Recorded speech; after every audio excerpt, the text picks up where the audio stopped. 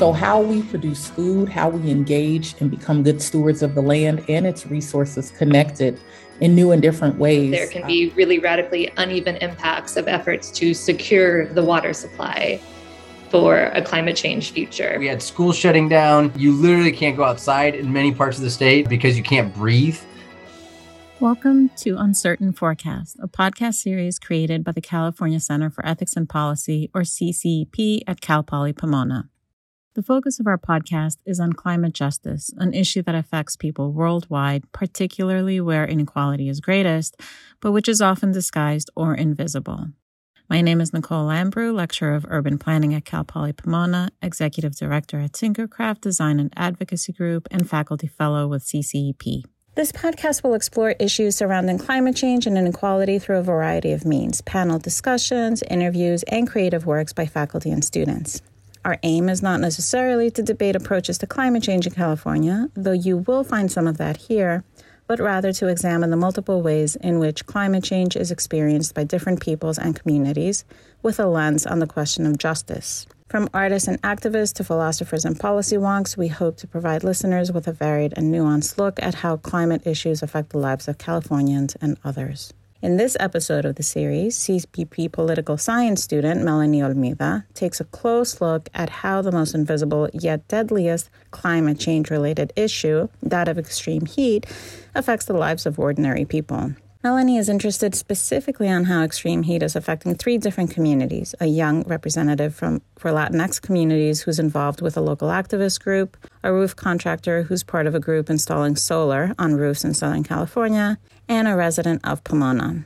Melanie weaves in other seemingly tangential climate issues, such as wildfires, that greatly exacerbate extreme heat events, and asks of the people she interviews what impact such events have on their everyday lives and the lives of those around them, as well as what they are doing about it with the resources they have. We ask that if you like what you hear, if you care about these issues, please share our podcast with your friends, family, and colleagues. Let's listen in to see what Melanie found out. Thanks for listening.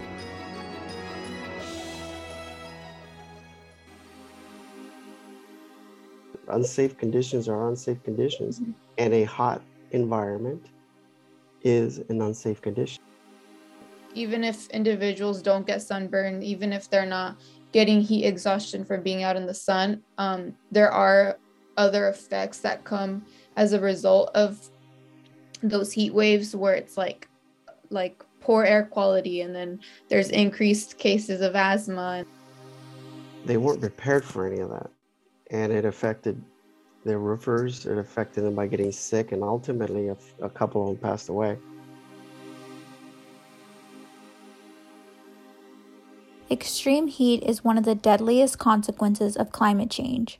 A 2021 Los Angeles Times investigation revealed California has failed to respond to the health dangers caused by heat waves. They also uncovered the state has been undercounting heat-related deaths. Heat waves in California are becoming more frequent and deadly.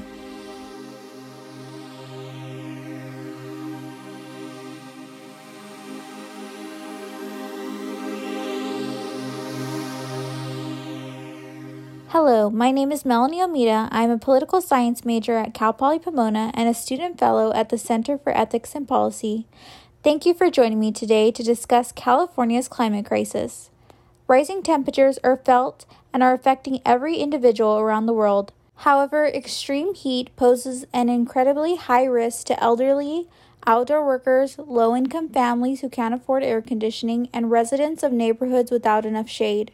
Today we will listen to the unique insights on how extreme heat is affecting California residents from three different Southern California community members. Let's hear them introduce themselves and get to know them. So my name is Frida Sanchez, and I'm actually a student at Cal State Fullerton. I'm also the lead community organizer from the Latino-Latina Roundtable. The mission of the Latino-Latina Roundtable is to improve the quality of life and advocate for socioeconomic justice for the Latinx community and people facing inequities through advancing education, leadership development, and civic participation. So I am Rudy Gutierrez. I am president and CEO of Shell Roofing Solutions Group. We are a commercial roofing company based out of Southern California. We service the entire California market. Our strategy is to install energy efficient roofing systems on buildings to reduce the heat inside, as well as to save the energy, electricity from the consumption of air conditioning. And then we lead our clients into installing solar, ultimately. The third voice you will hear today is from a Pomona resident who wished to remain anonymous.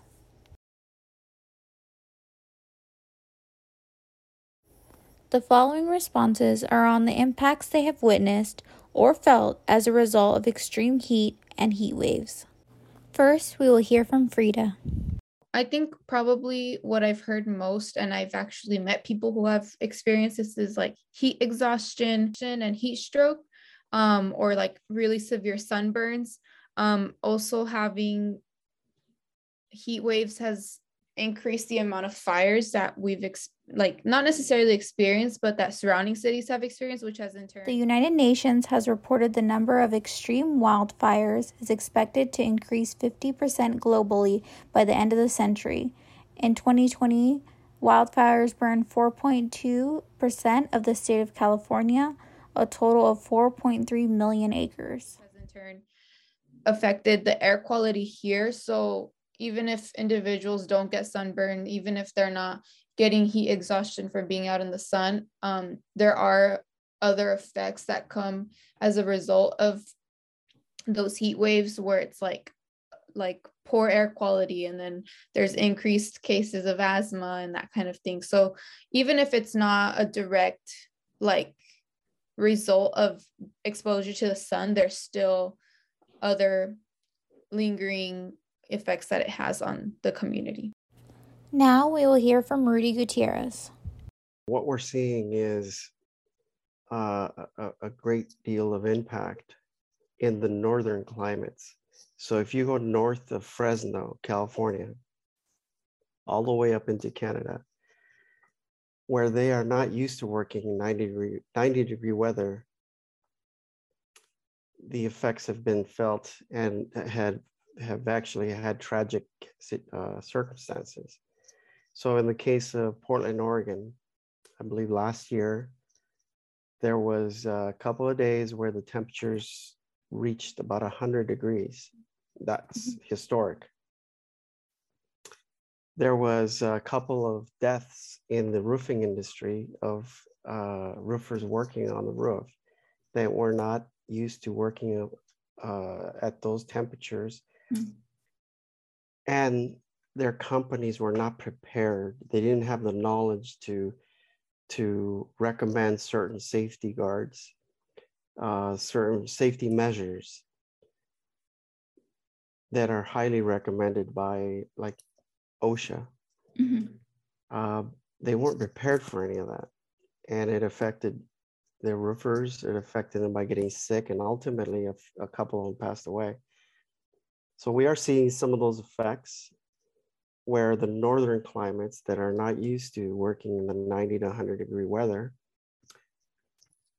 it had a tragic impact. So it's caused our industry to take pause. Now we will hear from the Pomona resident. I would say that some of the effects I felt due to the extreme heat have been just the rising temperatures make it more tiring to move around the house. Our AC broke a few years ago, so we've just been using more. Currently, California state law does not require residential landlords to provide working air conditioning in their rental units. A few years ago, so we've just been using more portable fans you plug in. But when you run the fans all day, it's just going to add to the electrical bill at the end of the month. In addition to that, it's not as effective as an AC.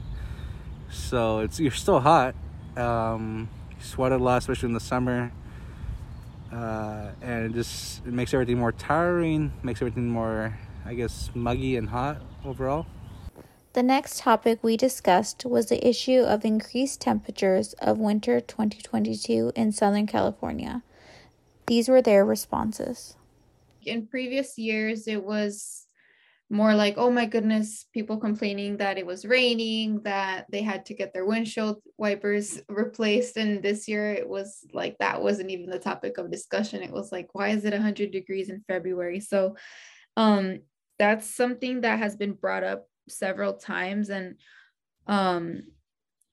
having access to your AC, having access to a fan has really made it obvious that there is a climate crisis happening. And even if we do have access to these things, it doesn't necessarily mean that we can use it. And people who do have those things oftentimes forget that there are folks who don't have those things. So it has been a topic of discussion, and it has changed significantly. Like the topic of conversation used to be like, oh, like this winter is going to start in November, and winter lasted like a month here in Pomona, which is crazy to think about now that we're in April and we're almost in May. So summer definitely is going to be longer this year.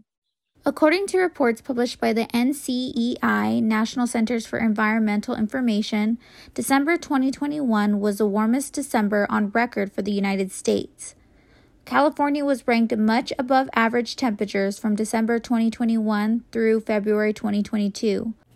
Now we will hear from Rudy Gutierrez. So even further than that, extending into I would say even 5 years to now, winters have been relatively warm. I remember talking to my friends, my colleagues in Pennsylvania, where they were in under 6 feet of snow. And we here on Christmas Day, it was like 90 degrees almost. So obviously that's not normal. That's not that's not the right conditions for the winter. So for us as a company, there is no again, the hotter days are getting longer, meaning that the months we are experiencing higher degree weather throughout the year, and so our guys don't recuperate as fast, meaning that there isn't the winter that we're supposed to have. There isn't the spring that we're supposed to have. It's just, it goes from mild weather above 75 degrees or so. Just it goes to 90. Case in point, yesterday was almost 100 degrees. Yesterday being the 25th of April. Today, so we are at about an 82 degree day or something like that, which is more in line where we're supposed to be in May, or low 80s, high 70s.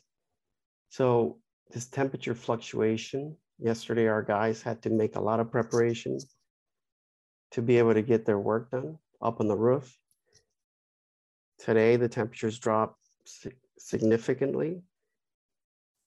We're gonna see this carry through the end of the week. And next week, we're gonna start back up to a little bit higher temperatures or so. So this temperature differentiation causes a lot of, not only does it cause a lot of changes in the performance of people, but it actually destroys buildings as well. The expansion and contraction of materials, this constant heat gain, and then at night it goes back down to a very cool temperature.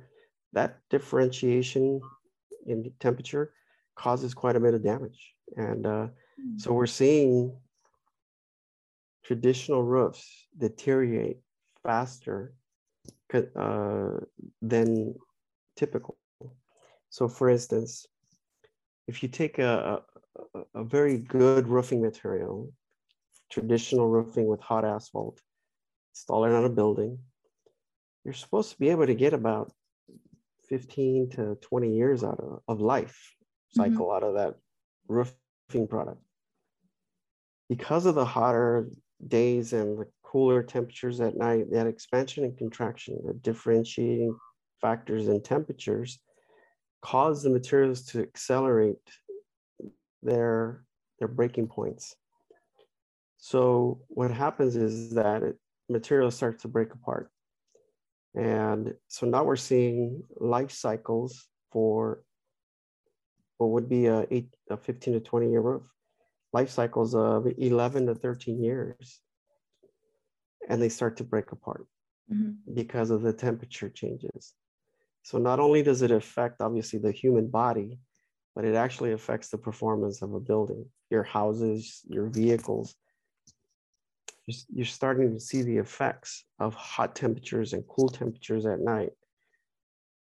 That differentiating factor, constant change in temperature, that breaks up materials pretty quickly.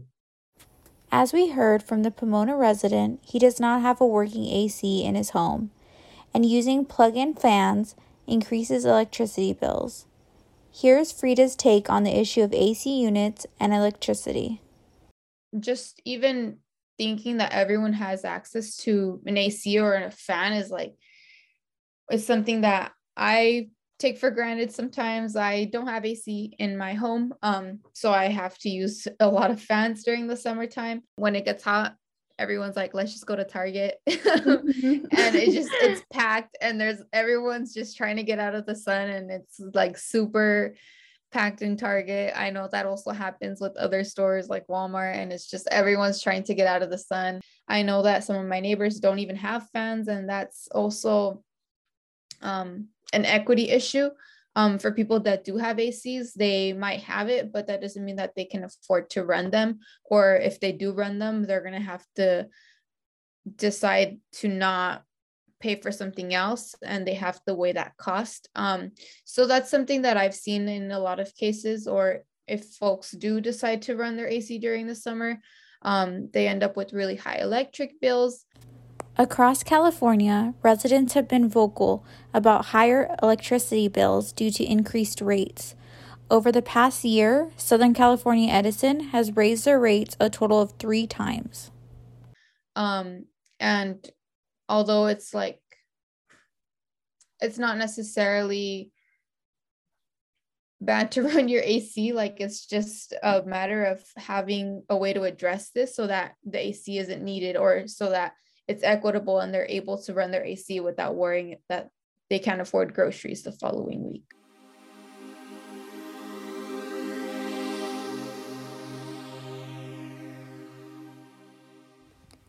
In late April 2022, California released an extreme heat action plan to protect communities from rising temperatures.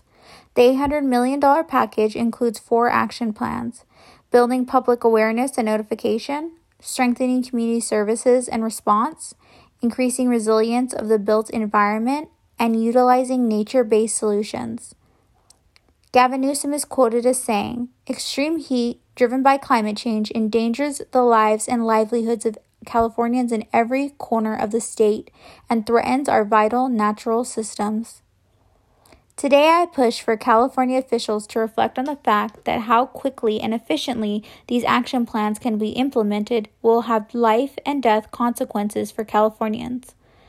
Researchers project that the number of days above 95 degrees in LA and surrounding cities will double and may even quadruple by 2050. The increase depends on how quickly we can reduce our greenhouse gas emissions and slow down climate change.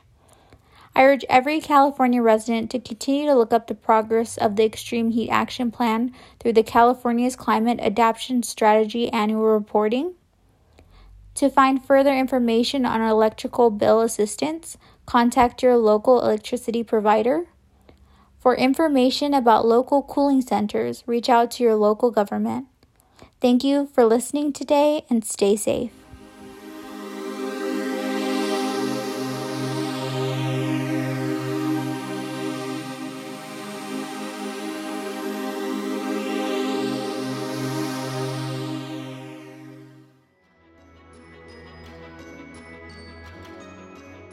Thank you for listening to Melanie Omida, CCEP Student Fellow for the spring of 2022. Interview key stakeholders to find out how people from entirely different backgrounds and everyday lives deal with the invisible threat of extreme heat. And a special thanks to all the CCEP students who worked together over the past few months to put together this podcast series, and for the ongoing advice of our CCEP faculty fellows. And thanks to you for listening.